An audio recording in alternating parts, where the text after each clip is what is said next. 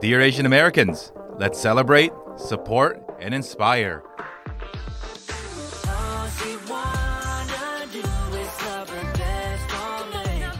Welcome to episode 2 of Dear Asian Americans. I am your host, Jerry Won, and today I am so excited to share with you my conversation with Cassandra Lam, co-founder and CEO of The Cosmos, an organization that started out as a way for Asian American women to gather and to share stories, to empower their voices, and now has evolved into a health and wellness company. Through the conversation, you're going to hear an amazing, improbable love story that brought Cassandra's mom and dad together, and you'll learn about her career story, from thinking about med school, law school, and with a brief overstay in consulting, on her way to starting an organization that has done so much for a lot of people in our community, particularly Asian American women. So I want to thank you for spending time with us and joining us here on the show. And on this episode, the audio is not the best. We are working constantly to improve the audio quality and the listener experience on this podcast. And I appreciate your patience and understanding as we get better ourselves in providing a platform and a podcast that we can all be proud of. And stick around till the end to hear what Cassandra has in her love letter to us. And without further ado, here's my conversation with Cassandra Lam. Cassandra, thank you for joining us on this show. It is an honor to have you here, one of our very, very first guests on Dear Asian Americans. So welcome to the show. Thank you, Jerry. I'm so excited to get into it with you. Tell us a little bit about yourself. In current state, we'll talk a little bit about your Asian American history here in a little bit. Yeah, my LinkedIn bio. My name is Cassandra Lam. I am a first generation, and I define first generation as first being born here in America. I know for academics would say that second gen, but I'm first generation born in America, Vietnamese American. I'm currently a wellness entrepreneur, a yoga teacher. I've always considered myself also an activist or an advocate of mental health. And I'm currently based here in Brooklyn, New York. So I am originally from Southern California, specifically Covina, California. So San Gabriel Valley, just got to shout that out. Yeah, I've left a very traditional life of working in consulting and catapulted my way into entrepreneurship very unexpectedly. And I'm excited to hear how we're going to get to that story through your questions. So let's go back to Covina and the 626. Obviously, it's a very homely place for a lot of our fellow Asian Americans and possibly a lot of people listening currently from the 626. Share with me a little bit about how the Lam family ended up there. What were the circumstances and how growing up in that community shaped your initial identity of being a both? My parents are Vietnamese boat refugees. So my mom and dad were both born in Vietnam, and after the war, they and millions of other people had a mass exodus from the country. So for those who are probably too young to even really see imagery of the Vietnam War, I always like to bring the image of, that kind of photo of the Syrian refugee crisis. The boats all in the ocean, I think it was the Mediterranean Sea. Something very similar happened after the Vietnam War. There was Vietnam, a lot of times people were going with whoever could possibly grant them safe passage. And a lot of times that didn't happen, but sometimes it did. And so both of my parents were really lucky. They also come from huge families. So I think that's also a really important thing. So my mom's side of the family, she's one of 10. My dad is one of 7. And when they escaped the country illegally, obviously, they both ended up meeting actually at a Malaysian refugee camp. And even the journey of getting to the refugee camp was extremely harrowing, very high rate of, very high risk, essentially. Like you didn't know if you were going to get there. People were trying to avoid pirates. My mom's boat actually was attacked by pirates, and she told me the story growing up, which sounded like folklore when you're like 8. And then as I got older and I started to recount it to myself, I realized how traumatic it was. But essentially, on their journey to the refugee camp, they were attacked by pirates, and the only form of money that they could carry was gold. And so she and her siblings ended up eating it so that it wouldn't be stolen, and then having to, it would come out the other way, and hope that you could hold on to it until you got to land, and hopefully that gold translated into money that you could utilize later on. People ran out of food and water. People had to drink their urine. It was a lot of people died. She was also traveling with her older sister had young children, so young children were going through this harrowing journey. And so by the time they got to the Malaysian refugee camp, they were there for 1 or 2 years. That's actually where my parents first met. My dad, as the story goes, my dad says that like she was a cute girl that was like at this camp, and like they were both teenagers at this point. Walked by the area where her family was like living, and try to get to know them. Eventually, they both got sponsored by families in America and were able to come over. So my dad actually his family ended up in Chicago at first, and my mom in Minnesota. Obviously, two climates that are way too cold for Asian folks who come from like Southeast Asia. So eventually, both of their families individually made their way over to California. They actually didn't reunite until, and this is also a crazy story because obviously this is before Facebook, before smartphones, before, everybody had like everyone had a computer at home. But my mom's family ended up relocating to like the Glendale area, my dad's family to Highland Park. And one day my dad was at a grocery store in Chinatown waiting for his mom to finish running errands. And he sees my mom's nephew run through the front door of this grocery store. And he recognized the nephew because this was the same nephew that was a child when he was on the ship. And he basically stopped him and he's like, "What are you doing here? Like this is crazy." And the nephew says, "Oh, you didn't know? We relocated and we're here in like California too. We're in Glendale." So the story goes, he ended up asking the nephew for my mom's like phone number, like the landline number to the apartment that she was sharing with all of her siblings. And the story goes that he started to holler and made the phone call, came over, and that's how they started dating. And as my mom says, like she thinks he was a playboy. She was like, I'm sure I was just one of many people that he was seeing. But that's how my parents got to America and came here. So they came to America when they were they were in high school still. So the benefit was they were able to still learn English through ESL programs. Because they had so many siblings and they were not the oldest, neither of them actually had the privilege of going to college. So pretty much right away after graduating high school, they had to start working. My mom ended up getting certified to become a nail tech, as did a lot of Vietnamese women at the time. My dad ended up deciding to take a job in the post office because he heard government benefits were great, which is true. So that's kind of like the story of how my parents met and how they were their way here to America. And they ended up getting married, and I was the first kid out of two. And so we actually ended up in Covina right before my sister was born. So when my parents got married, they were, obviously a poor, low-income family, not college educated. So they had a one-bedroom in Highland Park. And because they were so savvy and worked really hard, they were able to save up enough money and ended up buying a house out in Covina just in time right before my sister was born, which was when they realized we need a new place. So that's how we ended up in Covina. It was very different from how it is.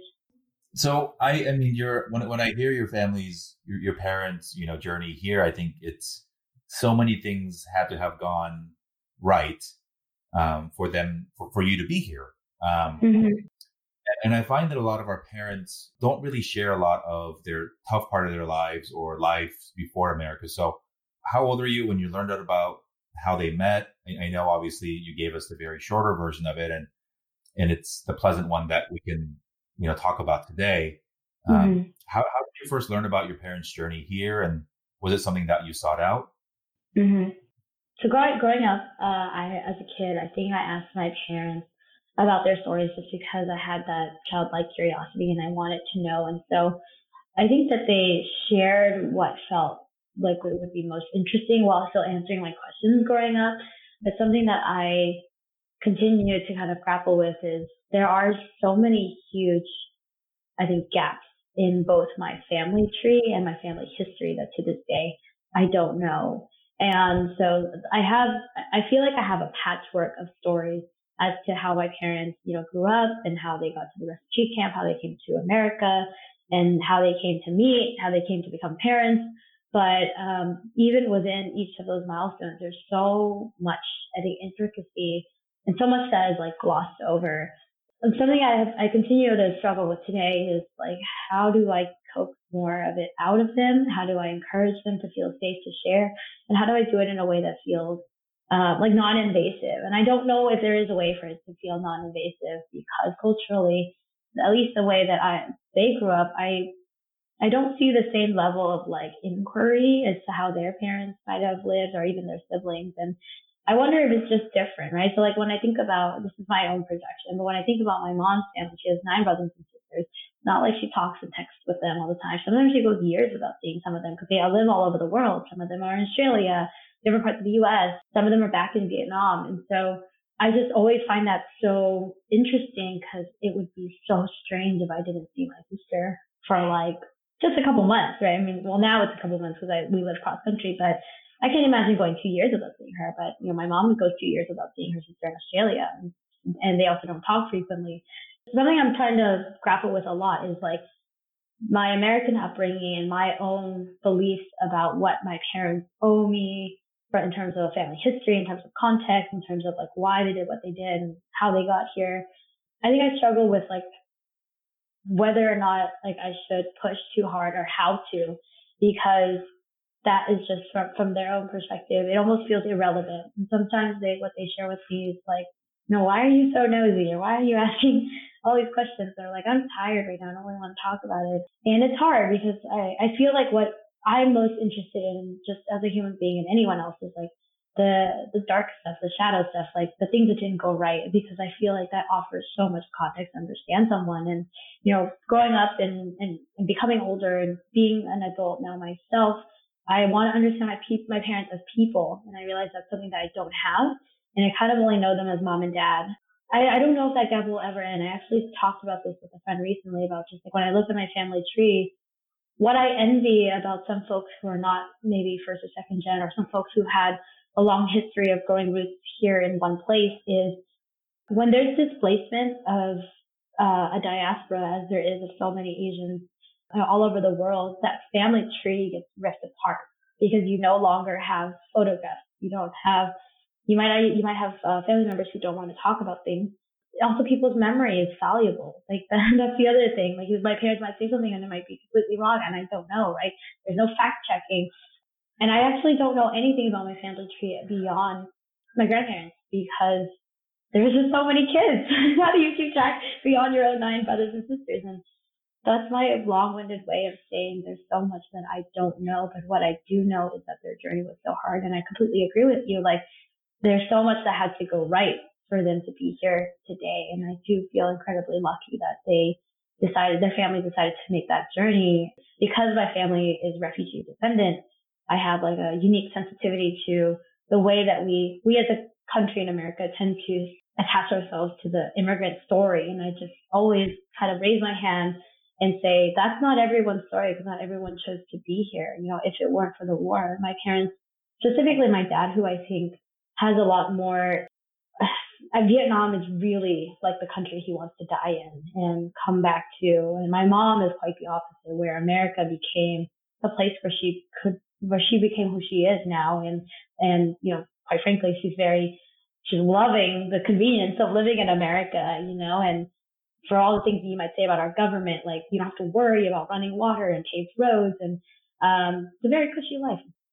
I think it's hard because I think there's a lot of stories that we're not even telling of folks who didn't have any other choice but to come here because they're fleeing from war, from famine, from poverty, from marginalization, what have you. And that's where I think, you know, America is very uniquely an experiment in different types of people, some of whom don't want to be here and some of whom who really, really do.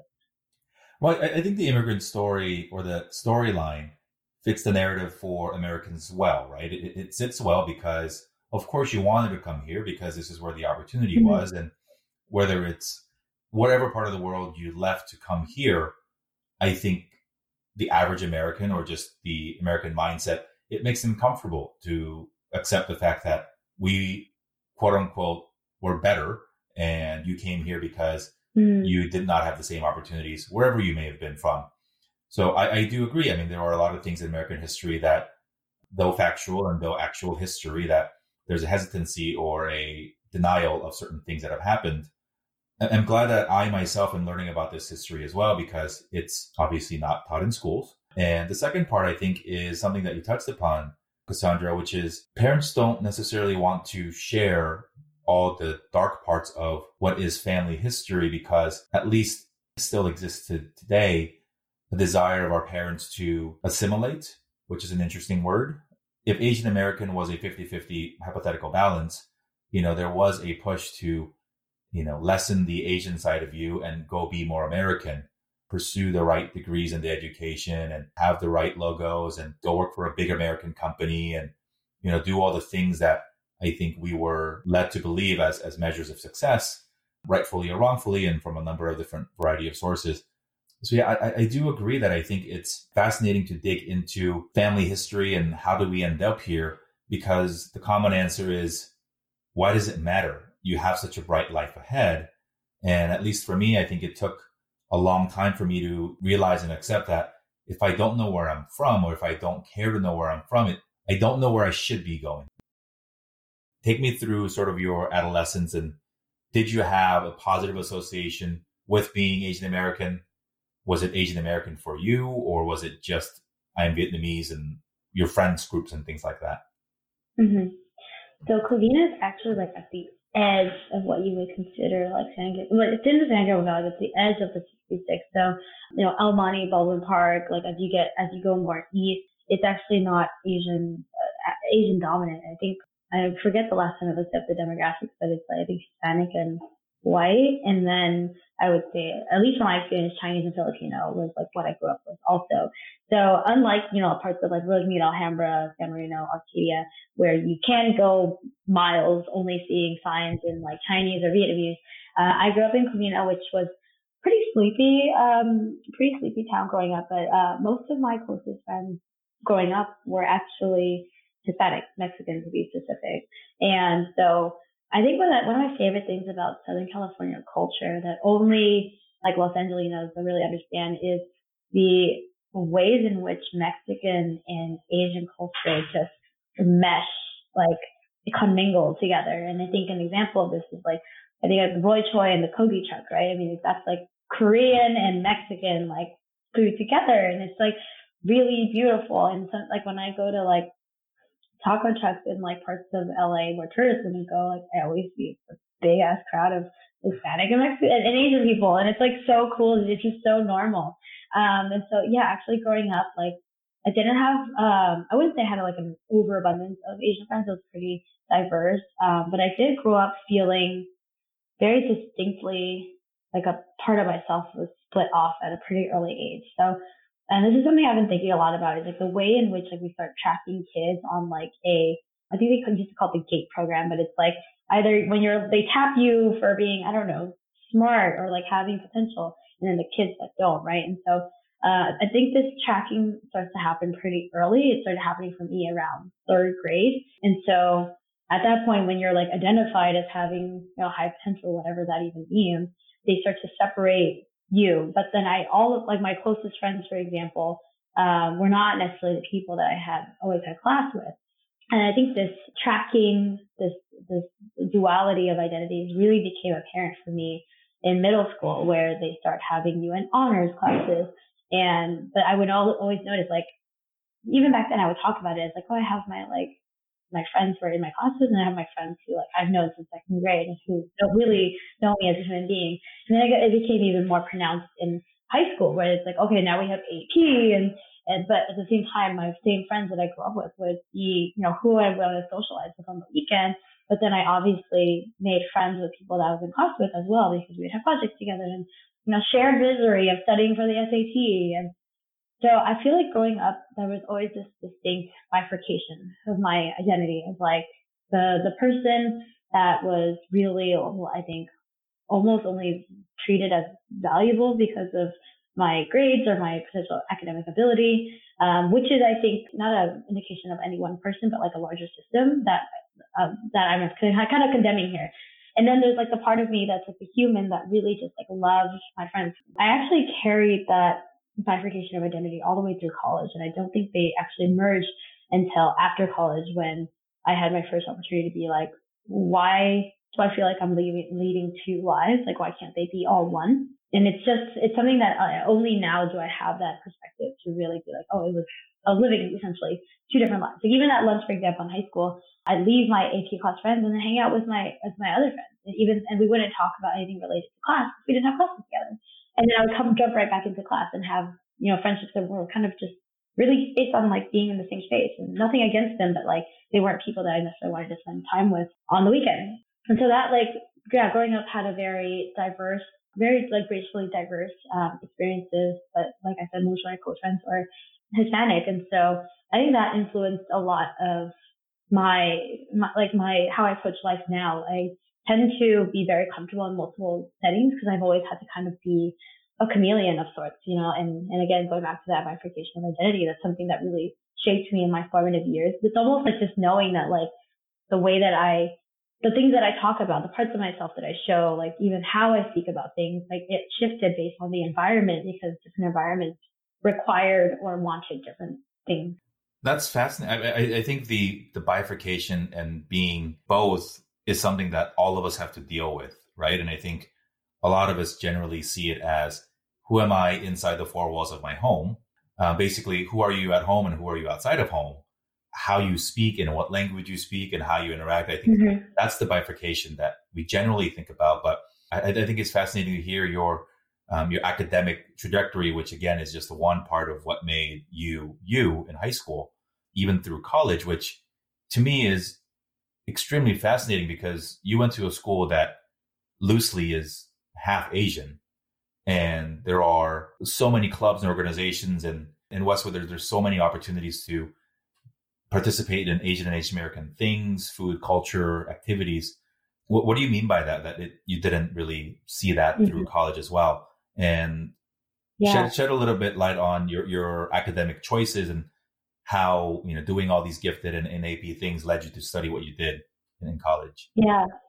Yeah, well, actually, I forgot to even layer in the Asian and American part to it. I think when you layer that into the academic division that I was experiencing, you could essentially say it was like my life was quartered, right?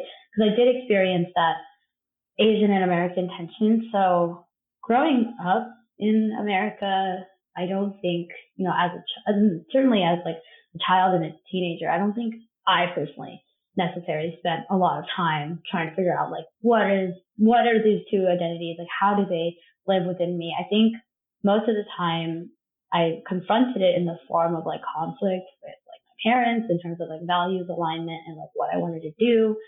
So honestly, I think up until, I wouldn't say Asian American was part of my like everyday vernacular, even in high school. I could just consider myself like a normal American kid. I had Asian friends, I had Hispanic friends, and that was just like that was most of my friend group, honestly. That was my life. And so just consider myself American, but also a lot of why I really thrived, I think, in this bifurcation of identity was because I didn't know it at the time, but I was dealing with a lot of internalized racism that just came from growing up in a world where we did not have the privilege of seeing anyone who looked like us anywhere. Like the two Asian people I might have seen growing up was Shao Kwan, the ice skater, and then the Yellow Power Ranger. And I think those are like the two dominant ones that in my childhood, at least. So grew up never really seeing Asian people doing anything cool or very public facing or in position of leadership. So for me, just holding on to my American identity was like more important. And furthermore, I think why I allowed that bifurcation of my identity to persist is because, I did feel like my friends outside of my AP classes were my cool friends. They were the friends that I went to parties with, that I like snuck out of the house with, to like go out when my parents were like, no, you should be studying. And that made me feel really seen in a way that like when you're, a high school student, you just want to have fun and you want to be accepted. But at the same time, I really also loved my friends that I had classes with because we had really shared, experiences of like trying to figure out where do we want to go to college. And it was without a question that all of us had to, like in some way. And then we got to also share, the joys and misery of studying for the SAT, like, doing AP testing. And that was also really important for me to have like that support system. But I just remember, looking back now, I never quite felt like I could be cool or accepted or really like catapulted to like the level of success that I hoped to find in my life. But as an Asian American, just because I hadn't seen it at that point.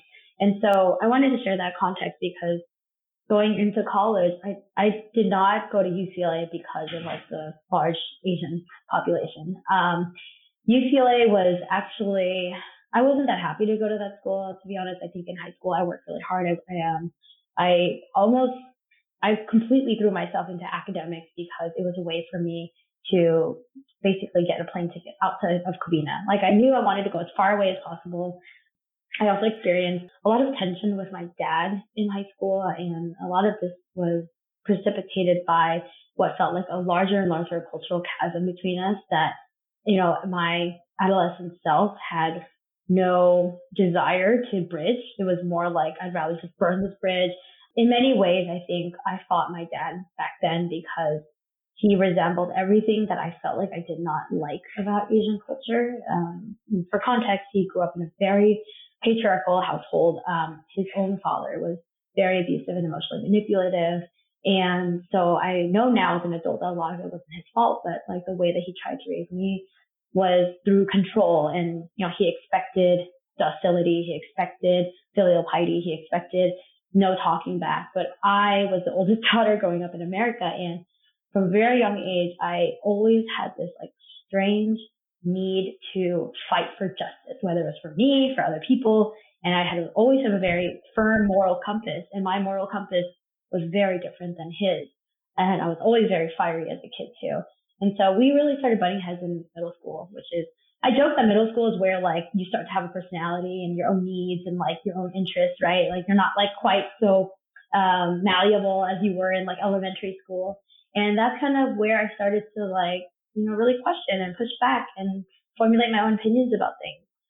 So, it really came to a head in high school because even simple things like, hey, can I go to the movies with my friends? Like my dad, growing up, that wasn't something he got to do. And so he was like, no, you should be studying. Like no boys until you're like married and all these things. And it just, I think what really squeezed me at the time was I played 3 sports in high school. I was in soccer, tennis, and track. But tennis was really my main sport. I was pretty trash at soccer, but I just found it fun because I loved distance running, and it was like distance running with the ball. But tennis was my thing. So I played 3 sports. I was highly involved in like ASB, which is like student government, clubs on campus, volunteered extensively, and was taking like all the AP classes possible. So I felt like, so wrong because it's like I'm doing everything that I should be doing and I'm doing well. And yet I still can't, I still can't hang out with my friends. I still can't, do these things that normal everyday American kids want to do. So that created a huge division between us. And there was even a point in high school where we didn't talk for a month, even though we lived under the same house. Very dramatic. And so, like when I started applying to colleges, my dream was to go to the East Coast. I was actually became obsessed with Columbia University because I got a brochure and the photos of Morningside Heights look so beautiful. I obviously had also seen Gossip Girl and every other movie that has ever fantasized about New York. And so I really had my heart set on Columbia, and I was like, okay, I guess Harvard and Stanford as well. Anyway, so I worked really hard in school, ended up being salutatorian, but even when admissions came around back in 2009, I didn't get into Columbia. I got waitlisted at Harvard. But I did get into like Berkeley and LA. And so never got to move off of the wait list, unfortunately. And so it just, came time for me to really, I think that was probably one of the most soul crushing moments of my youth because that, that college acceptance was like so much more to me than just college. It was like my ticket to freedom, essentially, to the opportunity to just be who I wanted to be outside of like living in my parents' dominion. My hunger to prove myself, I had a huge chip on my shoulder. And I would have it for years, even into college. Anyway, so I ended up choosing UCLA because it's actually a funny story. I visited Berkeley for like, some admit weekend, and I was staying with a friend. I was just walking around campus waiting for her to get out of class. A homeless man starts running after me and screaming at me. And I'm like 17 and never left the suburbs. So I don't even have a driver's license. So I'm like freaked out, running through like, their main walk. And I ended up going into the student store and hiding. And, that's how I lose him. And then at that point, I'm like, I cannot go to this school because like, I was so out of like my comfort zone. I was like, I can't believe I just had to run away from a homeless man who probably was mentally ill. Like that obviously did not realize that at the time. I was just so freaked out. And also, there's this park that a lot of my people at Berkeley would say, like, it's just where the homeless people sleep, and that's just a thing. And I was like, I come from Covina, like, I don't know. Like, I had never even really spent that much time in LA proper because my parents don't really care for the traffic or like leaving past downtown LA. And so, totally had like a freak out moment. And I was like, oh, I'm going to UCLA. The campus looks like it's way, way nicer. So, I feel like I ended up at UCLA, kind of like I was pretty ungrateful. I was just like, this is the best I can do. Fine. At least I can still dorm. Part of me wishes that like I could redo college with, the perspective I have now. I'm sure we all do to some extent. Every single one of us. Yeah. The things that we would do differently, right? It sucks for Berkeley. I mean, they were probably wondering why isn't she coming here? I thought she liked this. And this whole bookstore story has never happened. That's amazing. So I guess sidebar, you did make your way to New York eventually. I did. New York is such a fascinating place. I went to high school out there just for 3 years between like 15 and 17. So I've always still have this fascination and desire to do the city thing. And so it's always so fun for me to go back. So I just want to appreciate you for sharing this story. I know it's probably a conversation you don't have often in terms of, and we haven't even hit, adulthood yet. And I think there's just so much amazing and beauty in sort of how you develop your own identity. I guess I'm also very curious. It seemed like you were on an extremely hyper-focused academic track, going to UCLA and sort of having your mixed emotions about that. And then what sort of influence did you have in terms of picking what to study? Because you're not obviously doing today what you went to college for, as most of us, many of us listening. So if you're listening out there, it's okay. You don't whatever. If you're a college student right now listening, you don't have to do that for the rest of your life. Trust us. Yeah. But what did you want to be in college? What was your dream? Before I get into that, I want to caveat that like the reason why I poured so much of myself into academics, and I certainly think academics, if you're good at cramming and writing and test taking, it's certainly something you can hack. I certainly don't think the way that we in academics qualify who's intelligent or capable is right. I think a lot of my experience has been actually in kind of like thinking about what real intelligence is defined as, like outside of the education system. But the reason why I poured myself so much into school and, that just like the pure brute force alone had its own ROI was, at least 50% of it was fueled by the fact that like I wanted to get as far away from my dad as possible because I felt like so suffocated at home, and couple that with like my teen angst and all the things. So I want to share that because it wasn't until my 20s that I started to decouple my identity and self-worth from what I could accomplish or do. And I think this is important to mention, especially because I have heard that this is something that a lot of us as Asian Americans continue to struggle with. And so going into college, like even getting to college was like more of like a screw you to like my dad than maybe necessarily like, I'm really excited to be here. It was like I did this without you. And that's the other thing. Like I funded my own way to school. I did this without you. Like I'm gonna keep doing things without you, and I'm gonna make something of myself. But it was like, as opposed to doing it for me, it was so much of it in the beginning was like anti my dad.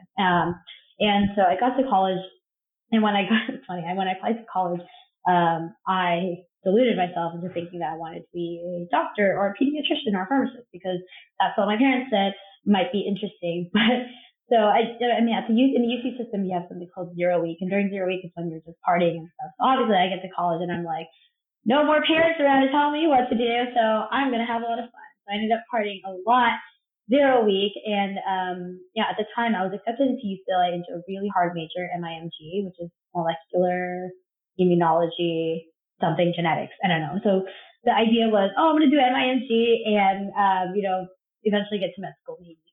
Within like the first 2 weeks, because I had Chem 14 on my schedule, I remember hearing on campus what other people's experience with Chem 14 was, and then was thinking to myself, like, I didn't even like chemistry in high school. Like, what?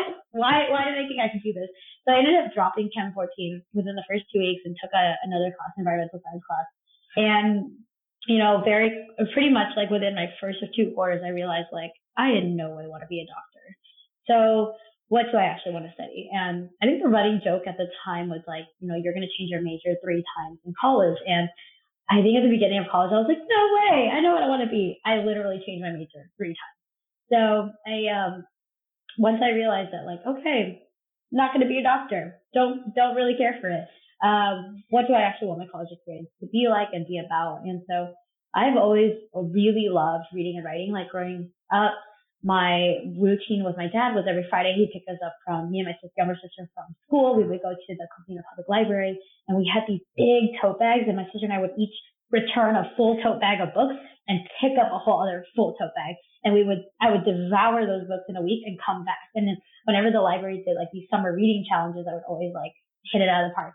So reading and writing has always been my first love. And so I was like, okay, like maybe I will major in English. So I actually majored in English for a year. I think the hardest thing about English was just the sheer amount, like the workload was so intense, like the number of books that we were expected to write, how much we were expected to read. And on top of that, I was also, in my first year at UCLA, I ended up, ironically, for someone who didn't care much for figuring out what Asian American really meant to her, ended up pledging an Asian American sorority. And so, with all of that was happening, I was like, okay, I can't stay with the English major. And on top of that, I didn't have the language articulated at the time, but I just quite frankly was not really interested in all of the old dead white people we were reading. And I'm very proud to say that now because there is a dialogue happening now about like who gets to be in the American canon. And that was not something that we had the privilege of talking about when I was in college. But I just had I'm sorry, I could not care less about Beowulf, about like all these other books that we were reading that were considered like, the really like, great works of our time. So, I ended up actually thinking, okay, like I have a lot of intersectional interests. What's a liberal arts major that can tackle that? So finally ended up on political science, which I ended up loving. I had a concentration in political theory. So I really enjoyed like a lot of political philosophy. So reading like Aristotle, Rousseau, Foucault, Nietzsche, and like a bunch of these now Western European, people that, what I loved about the political science major was the intersection of like so many different things, like it's history, sociology, psychology, philosophy, like politics, and really thinking about like systems and what are the systems that we need in place and how do those systems inform how people act? Because what I've always found interesting is that we think that we as people are autonomous and we can make our own decisions, and like just because we have consciousness means that we're in control, but like no, actually, like we're all shaped by, the system that we're a part of. And, the moment you change like a couple levers, your behavior will shift. And that was like the really fascinating aspect of political science. Like a lot of these political thought experiments, that I would read about, I was like, whoa, like people, whether or not people think they're good or bad, you just change a couple of components and you could get some really surprising behaviors from them. Like I know in philosophy, there's this one dilemma that they talk a lot about, like let's say there's a train running down these tracks and it's a runaway train, and you can either save like, I'm forgetting the actual thing, you can save like the young kid or like save like something else. And then like this really hard dilemma. And I just always think about like, because of that, like that was what I studied, and that's why I spent a lot of time thinking about it in undergrad in different ways. Just made me, I think, a lot more compassionate about how hard it is to make like right or good choices as humans. So then, as part of that journey, I started thinking, well, how do I explain to my parents, to my friends, but even more, how do I explain to myself, like, or justify a political science major? So I became very attached to the fantasy of being a lawyer, because I'm not going to be a lawyer. No, sorry, not going to be a doctor, not going to be an engineer.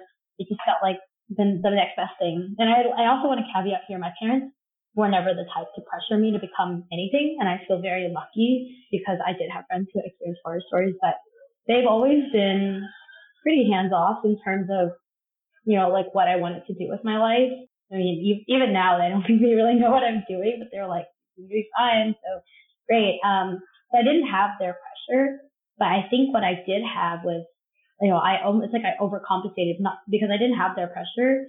What I did have was a very strong pressure on myself because I was attached to this idealized fantasy of what it meant to be successful. And I myself was bought into that narrative that like only doctors, engineers, lawyers, were quote unquote successful people. And also growing up, not having a lot of role models or mentors outside of my family or anything to look up to, certainly not in the media. There's a lot of narrative scarcity. And I actually get that word from Viet Thanh Nguyen, the author, narrative scarcity.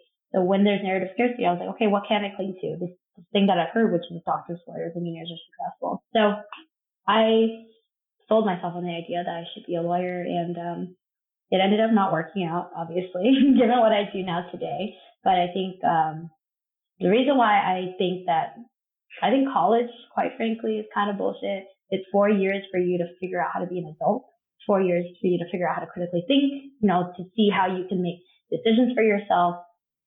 And I think all of that, my biggest regret is that I didn't allow myself to experience more because I was so focused on what is my GPA? How do I stack my resume full of what essentially is bullshit stuff? None of it actually ever mattered.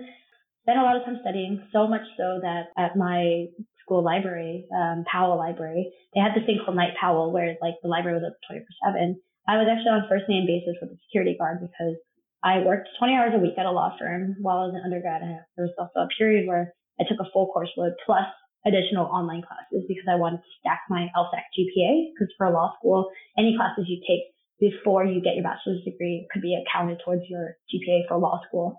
And they say law school, they only care about your LSAT score and your LSAT GPA. So I had a very unhealthy lifestyle and take classes in the day, work in the afternoon to evening at this law firm, eat in the dorms, and then go into the library and study until the sun came up and then pass out and go to classes. Yeah, I find that I'm glad that you said that the degree doesn't matter, because it sincerely doesn't. I think what matters most is, are you taking classes that you're excited about? Are you interacting with professors that make you feel seen and that are putting challenging problems and questions in front of you? Are you engaging in the discussion, in your discussion sessions? I think that stuff is so much more important than your grades. And I think it's an unfortunate circumstance that we do live in a society that places too much emphasis on these random numbers. No one asks you for your GPA or SAT score after college. Yeah, I think you're absolutely right, and I think it's just, it doesn't matter what you study in and where you work doesn't obviously tell your entire story. It's what you do with that experience. We all grew as adults, right? In our most formidable years, the good and the bad, and even all those nights doing stupid stuff with our friends, you learn something. The way that you and I crossed paths was through our amazing mutual friends, Grace Choi and Tammy Cho and Joanne Park. I found out through social media that they were getting involved in this thing called the Cosmos. And I said, what the heck is that? And I just found it to be an amazing process and thing that they were volunteering for and getting involved in. So share with us what sparked the idea and what changed it from an idea to actually doing something about it. I'm going to try to tell the most condensed version of this because the story has so many different nuances. But I think what I've shared earlier in this podcast is, grew up feeling like I have these bifurcated identities. Also grew up, not seeing a lot of Asian representation. So in turn, not really questioning what it personally meant for me to be Asian or Vietnamese. Those identities weren't my primary identities, quite frankly, back then. It was student, then maybe law school student, maybe lawyer, or friend, daughter. Those identities were more important to me than being Asian or Vietnamese. Identities, they shift and they're fluid, right? We hold so many at any given time. So when I graduated college, I was in, this very strange place where I think I had all this energy pent up of after college, I'm going to catapult to the next big thing. And that it was going to be just as exciting and clear as it was to go from high school to college. But it wasn't, because the real world, quite frankly, is very ambiguous. And it's brutal when you're floating and you don't really know where you want to go.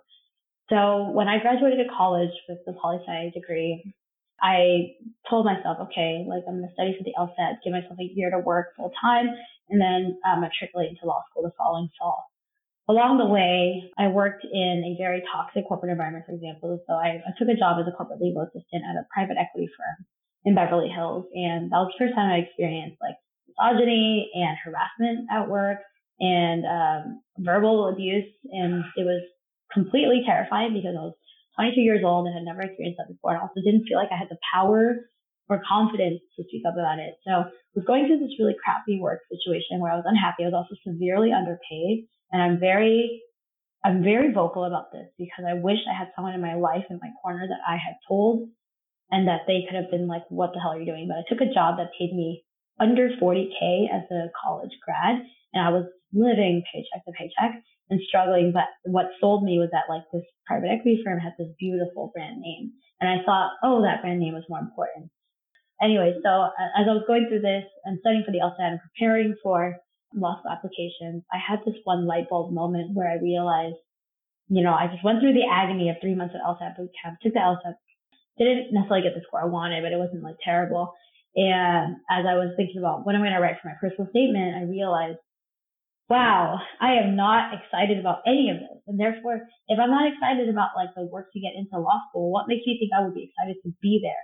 Nonetheless, to be a lawyer, and what I realized at that point was I started to identify with this fantasy so much because it gave me comfort because it's easier than the discomfort of just being upfront about the fact that I don't know what I want to do. And so I realized like I don't want to pay $100,000 for something that I don't really know if I want to do. So I pulled the plug, and I remember telling my parents, this was October of 2014, like I'm not going to be going to law school after all. And so this was a really interesting time because I didn't know what I wanted to do. I knew I needed to leave my current job. And so I had a friend who actually worked in consulting at this company. I was based out here in New York, and I saw that they were recruiting from UCLA. So I was like, well, they do say if you don't know what you're doing, go into consulting. And, it didn't seem bad on the outside. It's like, oh, you get to travel, you get to be on different projects, you get to work with different clients. And I was like, great, for someone who doesn't know what the hell they want to do, like experience, right? Like I'm going to learn something and going to figure it out. And I remember I never done a case interview before, which is like the specific type of interview that they do for consulting. So I remember I didn't sleep for like 3 days before my interview, just prepping, cramming, running through practice interviews with my friends. Somehow made it through the first round, made it through the final round, got an offer, and they were offering to pay to relocate me from LA to New York. And I was like, this is your moment. Like you've always wanted to go to New York. And what better way to go than for someone else to pay for it, right? It's so costly. So it happened in such a whirlwind where like, even now I'm like, wow, I really did not take the time to process it because I think it just hurts too much to acknowledge that everything I did for like my 3 years of undergrad and even a year after undergrad that was supposed to lead to law school, in a way it felt like it went to shit. Like I had nothing left. And so as opposed to like processing that, I was like, let me just keep catapulting forward, careening forward at 100 miles per hour so I don't have to feel that pain. And so I ended up getting a job offer around Thanksgiving, November 2014. This timeline is super condensed. I was living in a month-to-month apartment in West Hollywood at the time. So I put in my notice, quit my job, gave myself 2 weeks to like mess around and like pack and ship my belongings cross country, sold my car. And then on January 1st, after partying with my friends on New Year's Eve and my like final goodbye in LA, got on a plane, moved to New York, January 2nd, 2015. And this all happened in the span of like 3 months, which is crazy. Like I just sold my car, uprooted my life, left. When I got to New York, it was hard. New city, new industry. I also moved to New York at a time where, I feel like people move in and out of New York in waves. Like you'll see a big wave of like all your friends coming and then it'll be back on a downturn where like people leave and then it'll go back up again. So I came at a time where most of my friends ended up either staying in LA or at SF. And I was kind of the first one to be like, going cross country, see you later. And so I had a couple of like loose acquaintances, like maybe like 5 or 10 loose acquaintances from like college or past life or friend of a friend. So I had like a little bit of like a starting point, but I very much felt alone because it wasn't like, they weren't my people. It wasn't like some of my friends who moved here now and I'm like, oh, I love you. Like we're going to make sure that you never feel alone. Like I didn't have that.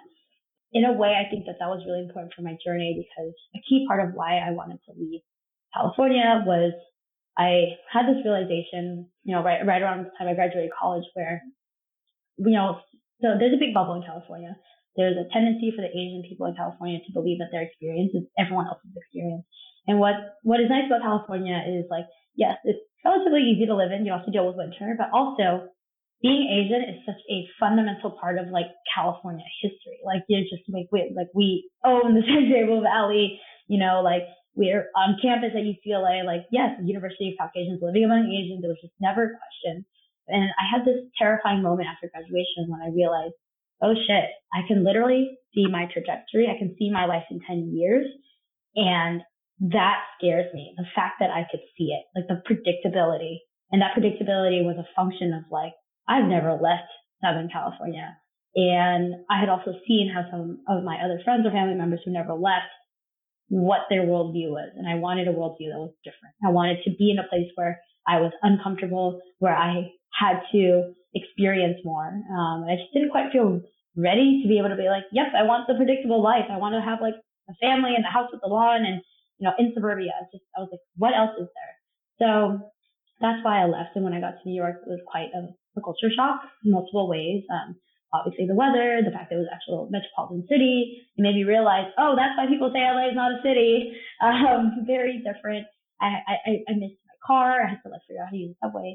But even beyond that, I realized like, oh, the demographic makeup of Asians here is very different. Like even from a historical perspective, like you don't have as many Southeast Asians out here. Furthermore, I think I really came into my Vietnamese identity by moving to New York because it was the first time where being Vietnamese was like somewhat of a minority. And it's almost like being in that position calcified what was important to me. And so I came into my Asian American identity and my Vietnamese identity together through the journey of like wanting to leave LA and then trying to figure out who I was here in New York. And so that move was a forcing mechanism of multiple things in my life. So when I got to New York, I, spent the first couple of years really trying to find my community and really, I think, activating my Asian American activism and wanting to understand more deeply what is the history that we have contributed to in this country, and what is everything that I didn't learn in K through 12, what has been hidden from us, through the educational system, and furthermore, how is our history interrelated to that of many other POC communities, and what does it mean for me to be proud of who I am? Again, going back to what you said earlier, like history and personal histories are the same, but if you don't know where you've been, you don't know where you're going, and you're also prone to repeat the same mistakes. So, I started the Cosmos because I met my co-founder Karen at a time where there's just a lot of political turmoil, general discontent. Trump had been elected. Harvey Weinstein allegations were coming up. Women's March was in preparation. It was going to happen the following January. And she and I had very different Asian experiences. She grew up in South Carolina. She was an Asian from the South who was living in the Bay Area, working in tech. So two very extreme different Asian experiences. And I was like a Southern California Asian who left that to go to New York. So we both went cross country, running away from some things and running towards some other things. In the first conversation that we had, we realized that, we had a lot of similar challenges that we wanted to talk about. So we both felt like there was no space to unpack the Asian woman identity. We wanted a space to be able to talk honestly about the pain and loneliness that you can feel as the child of Asian parents when you have such a huge cultural gap, when you realize that there's going to be a pretty significant portion of your life that your parents probably don't understand. And that's just your experience, right? It's neither good or bad.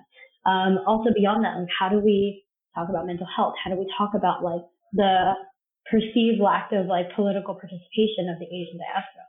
How do we talk about the fact that, we felt at the time that there's so many important conversations that Asians were having in private, but for some reason seemed uncomfortable or not willing to have it in public, or maybe not willing, just no one had forced it into the public eye yet. So that was what galvanized us together. And Tammy and Grace and JoJo actually were at the very first Cosmos retreat. So the Cosmos started because we wrote a blog post on Medium that had a Google form at the bottom that basically said, if the question of what does it look like for Asian women to flourish and thrive resonates with you, if it feels radical, if you've never freaking thought about it and you're sitting there now thinking, holy shit, I could thrive, I could do more than struggle than fill out this Google form. And, the blog post is still up on Medium. And when we sent it out to our Facebook friends, I think I personally expected like 10 people will sign up and maybe I'll get on a Google Hangout. We ended up getting 200 signups. And that was crazy to us because we had no plans for this other than let's just see who else cares. So it was very astonishing.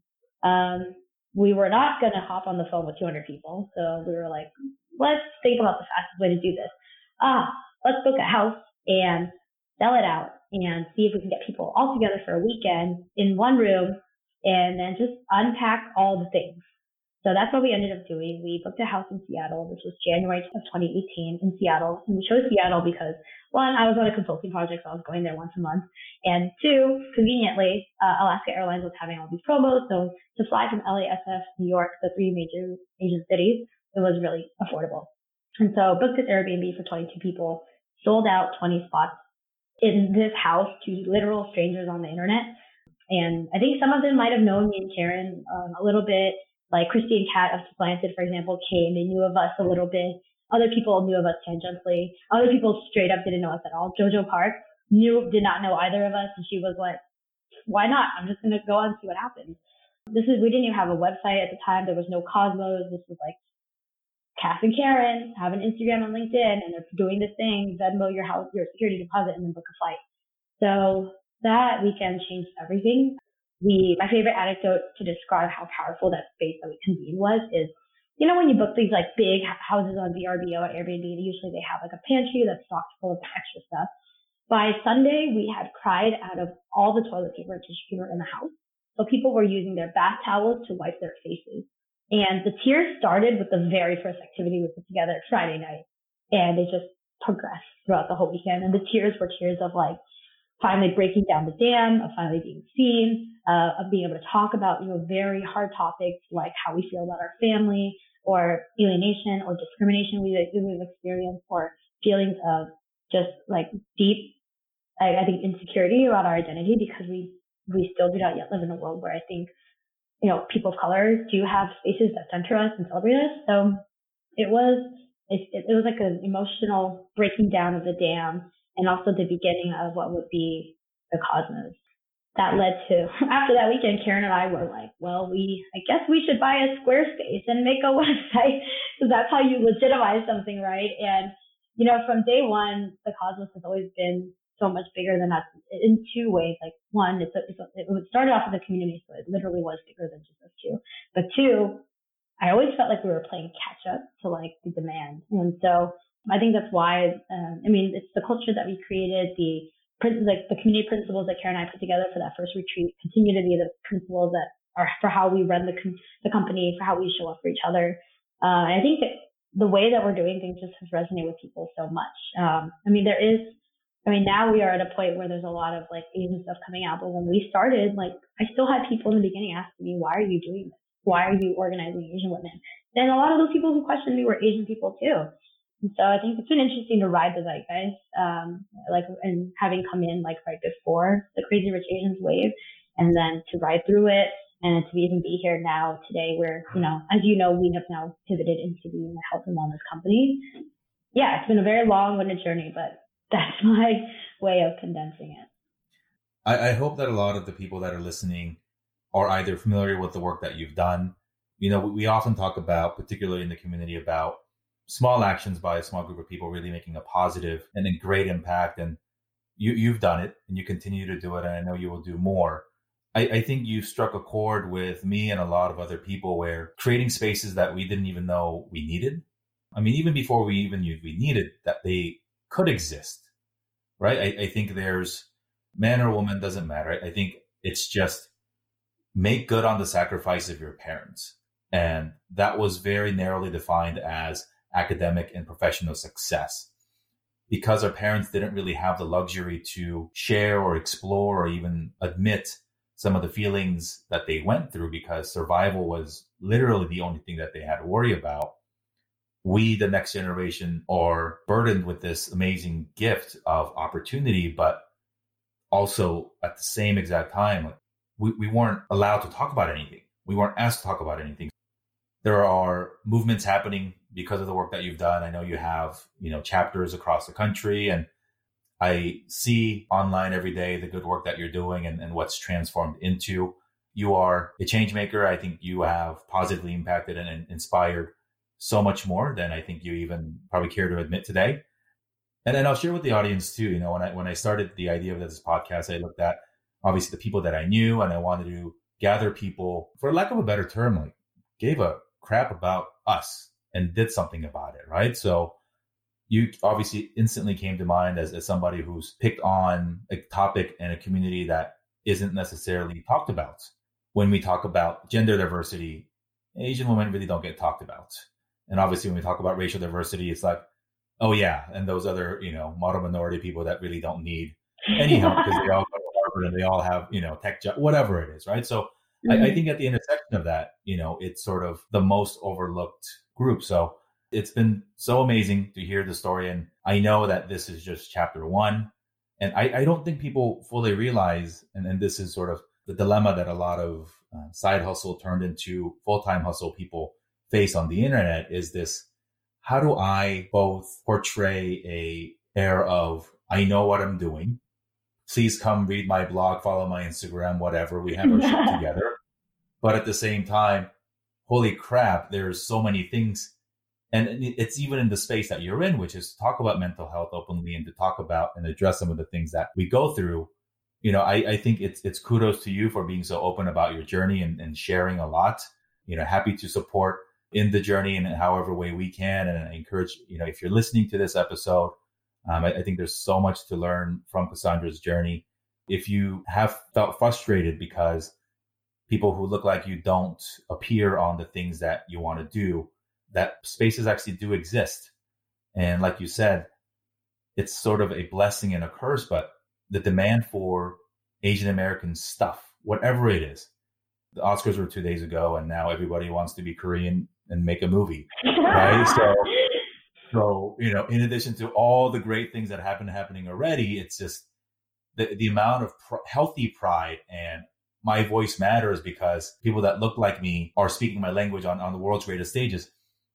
These spaces and these communities are such in high demand.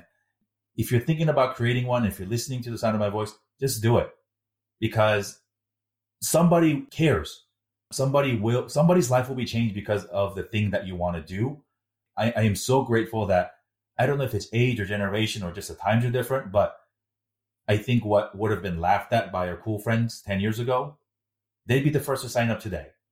And so, especially if you're in high school or college and you're worried about what your parents might think, you're worried about what your friends might think, even if it is a side gig, even if it is writing a song or writing a blog or starting an Instagram account where you want to bring people together, just do it, because it will actually also open so many doors to the amazing generations of people that have come before you and that will come after you to help connect with them. May I add one more thing to what you're saying?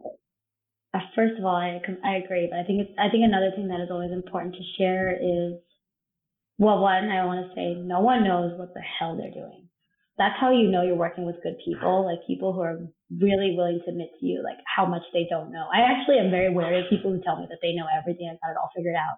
Because I'm like, now you're just lying to yourself. But the people who are willing to be humble and say that, like, I don't know necessarily what I'm doing, but I know what I'm doing today. I know what my next step is, and I'm letting myself figure the rest out. And so I find that oftentimes when people are sitting on like a passion project, an idea, an art project, a dream, they hold themselves back because they think that, like, they compare themselves to the person that's like, I'm the expert, I know everything. And I just want to say that's a complete farce. Most people, we only ever have this very moment. There's no tomorrow. Tomorrow's not a guarantee. And on top of that, the world is rapidly changing. We're rapidly changing all the time in ways that we're not even seeing. And so, it's just like, what are you going to do today that gets you incrementally closer to the world that you want to live in? And I think the second part I want to tag on to what you said is, yes, I think it's important to do stuff because it might impact someone else. But I think moreover, it's important to do stuff for you. Like the act of creation, whether or not it ever sees if it ever lives on social media, whether or not it ever has a website, or whether you just make something just for you. Like, I think first and foremost, the really important thing about creating is that, like, it has to be for you or you'll never be happy, because you're always going to be chasing some external validation or someone's seal of approval. but you need to have your own seal of approval for yourself first. And so I think why the most successful things, in my opinion, are things that first and foremost are authentic to that person who created it, and they are aligned with, the type of world that they want to create. And world could be small or large, micro or macro. It has to be for you first, because at the end of the day, things will happen. Customers go where they come. But as long as it's for you, like, you'll always have like that internal fire that nothing can take away. And also it makes your quote unquote success of whatever you're building, that's always just secondary to the fact that you did it because it's your truth. And I think about this podcast that you have by Carrie, you're like, yeah, I don't know where it's going, but for now it's true to me, and it allows me to contribute to the world that I want to create. And I think in the beginning, that's what you need to cultivate and actually protect the most, because the moment that you start selling out or compromising because of others outside of you, it no longer becomes, whatever you created is no longer authentic to you. And I think that's really precious, because we all have like a unique perspective to share. And I think that's really important, like whatever it is, that it's first and foremost for you. Thank you for sharing that. I shared this with you before we jumped on the interview, and shared with many supporters and friends of this project. Is the initial idea was just sort of 36 years in the making, right? Mm-hmm. What would I wish have people, and this is regardless of whether I would have paid attention, because when you're younger, you don't. But I think, how many things could I have done differently, or just been inspired to do so, if I was given the permission to? That there was so much opportunity and so much examples and demonstration of what was possible for people who look like me, that I wouldn't have even needed to ask permission or think about that. And, the idea really came to fruition and almost became a necessity when I became a father, where it became, all right, if we don't do anything, if I don't do anything to continue to crystallize and memorialize all of our stories as they're happening, my kids 30 years later might still have the same identity based, who are we, and, how do we balance that? So the whole thing is a letter to me, is a letter to you, letter to Jacob and Charlotte, and to all of you guys listening. And so on that note, Cassandra, name of the show is The Asian Americans. It's a letter to us from us. So I will start the letter and help us close out the show. Dear Asian Americans, you are so worthy of the time, energy, and effort to get to know your deepest self. And you are so worthy of digging into your history, of looking into the mirror and loving on the features, the nuances, the complexities of what make you you. And furthermore, you must do that self-work with responsibility, because your existence on this earth matters. And someone out there is looking at you and the way that you treat yourself. And that is a message for how they might see themselves. So yeah, you're worthy of love. Thank you. That was amazing. Cassandra, thank you so much for taking the time to share your story. Sharing family stories, especially in such a public way, is something that is not easy to do. I am so happy that you've decided to quit consulting. Number one. I didn't decide to quit. I got laid off, but that's a story. Well, as a former recovering consultant myself, I do resonate with a lot of the frustrations of, this is not what I was meant to do on this earth. And, primarily and foremost for taking that bold leap of faith, and, whether it was a conversation with Karen, or, booking that Airbnb on a whim, on a promise and a dream and hope, that you have and continue to inspire hope in a lot of Asian American women, a lot of Asian American men out there who see what you guys are doing, and probably are hoping and working ways that we too can create a positive and uplifting places for us to talk about the things that matter to us. And really something that we started the conversation today with family history and what you know about your family and your parents' history. And you doing this as a project now will definitely make it easier for you to tell your kids and your grandkids one day of the difference that you've made in so many people's lives. So again, Cassandra, thank you so much. Best of luck to you and Karen and in the world of Cosmos. Love the name. It's an infinite, endless empire that you can expand into. So again, thank you so much for making the time. Thank you, Terry. I hope you enjoyed my conversation with Cassandra as much as I did having it with her. I learned so much about a very different type of Asian American experience that I didn't grow up with. And it makes me so happy to be able to share her story, her ongoing story, and I hope you learned something as well. Special thanks to Justin Park and Peter Hong of Studio 5A for the intro music. It's TLC by Justin Park. Again, to Jason Liu for the creation of our Dear Asian American logo, and to Allison Chang, who is our editor. Come back tomorrow, where we'll meet Rajiv Satyal, aka the Funny Indian. Check us out on the web at dearasianamericans.com, on Instagram at dearasianamericans, or if you want to come on the show, email me at hello@dearasianamericans.com. Thanks again for tuning in. This has been your host, Jerry Wan.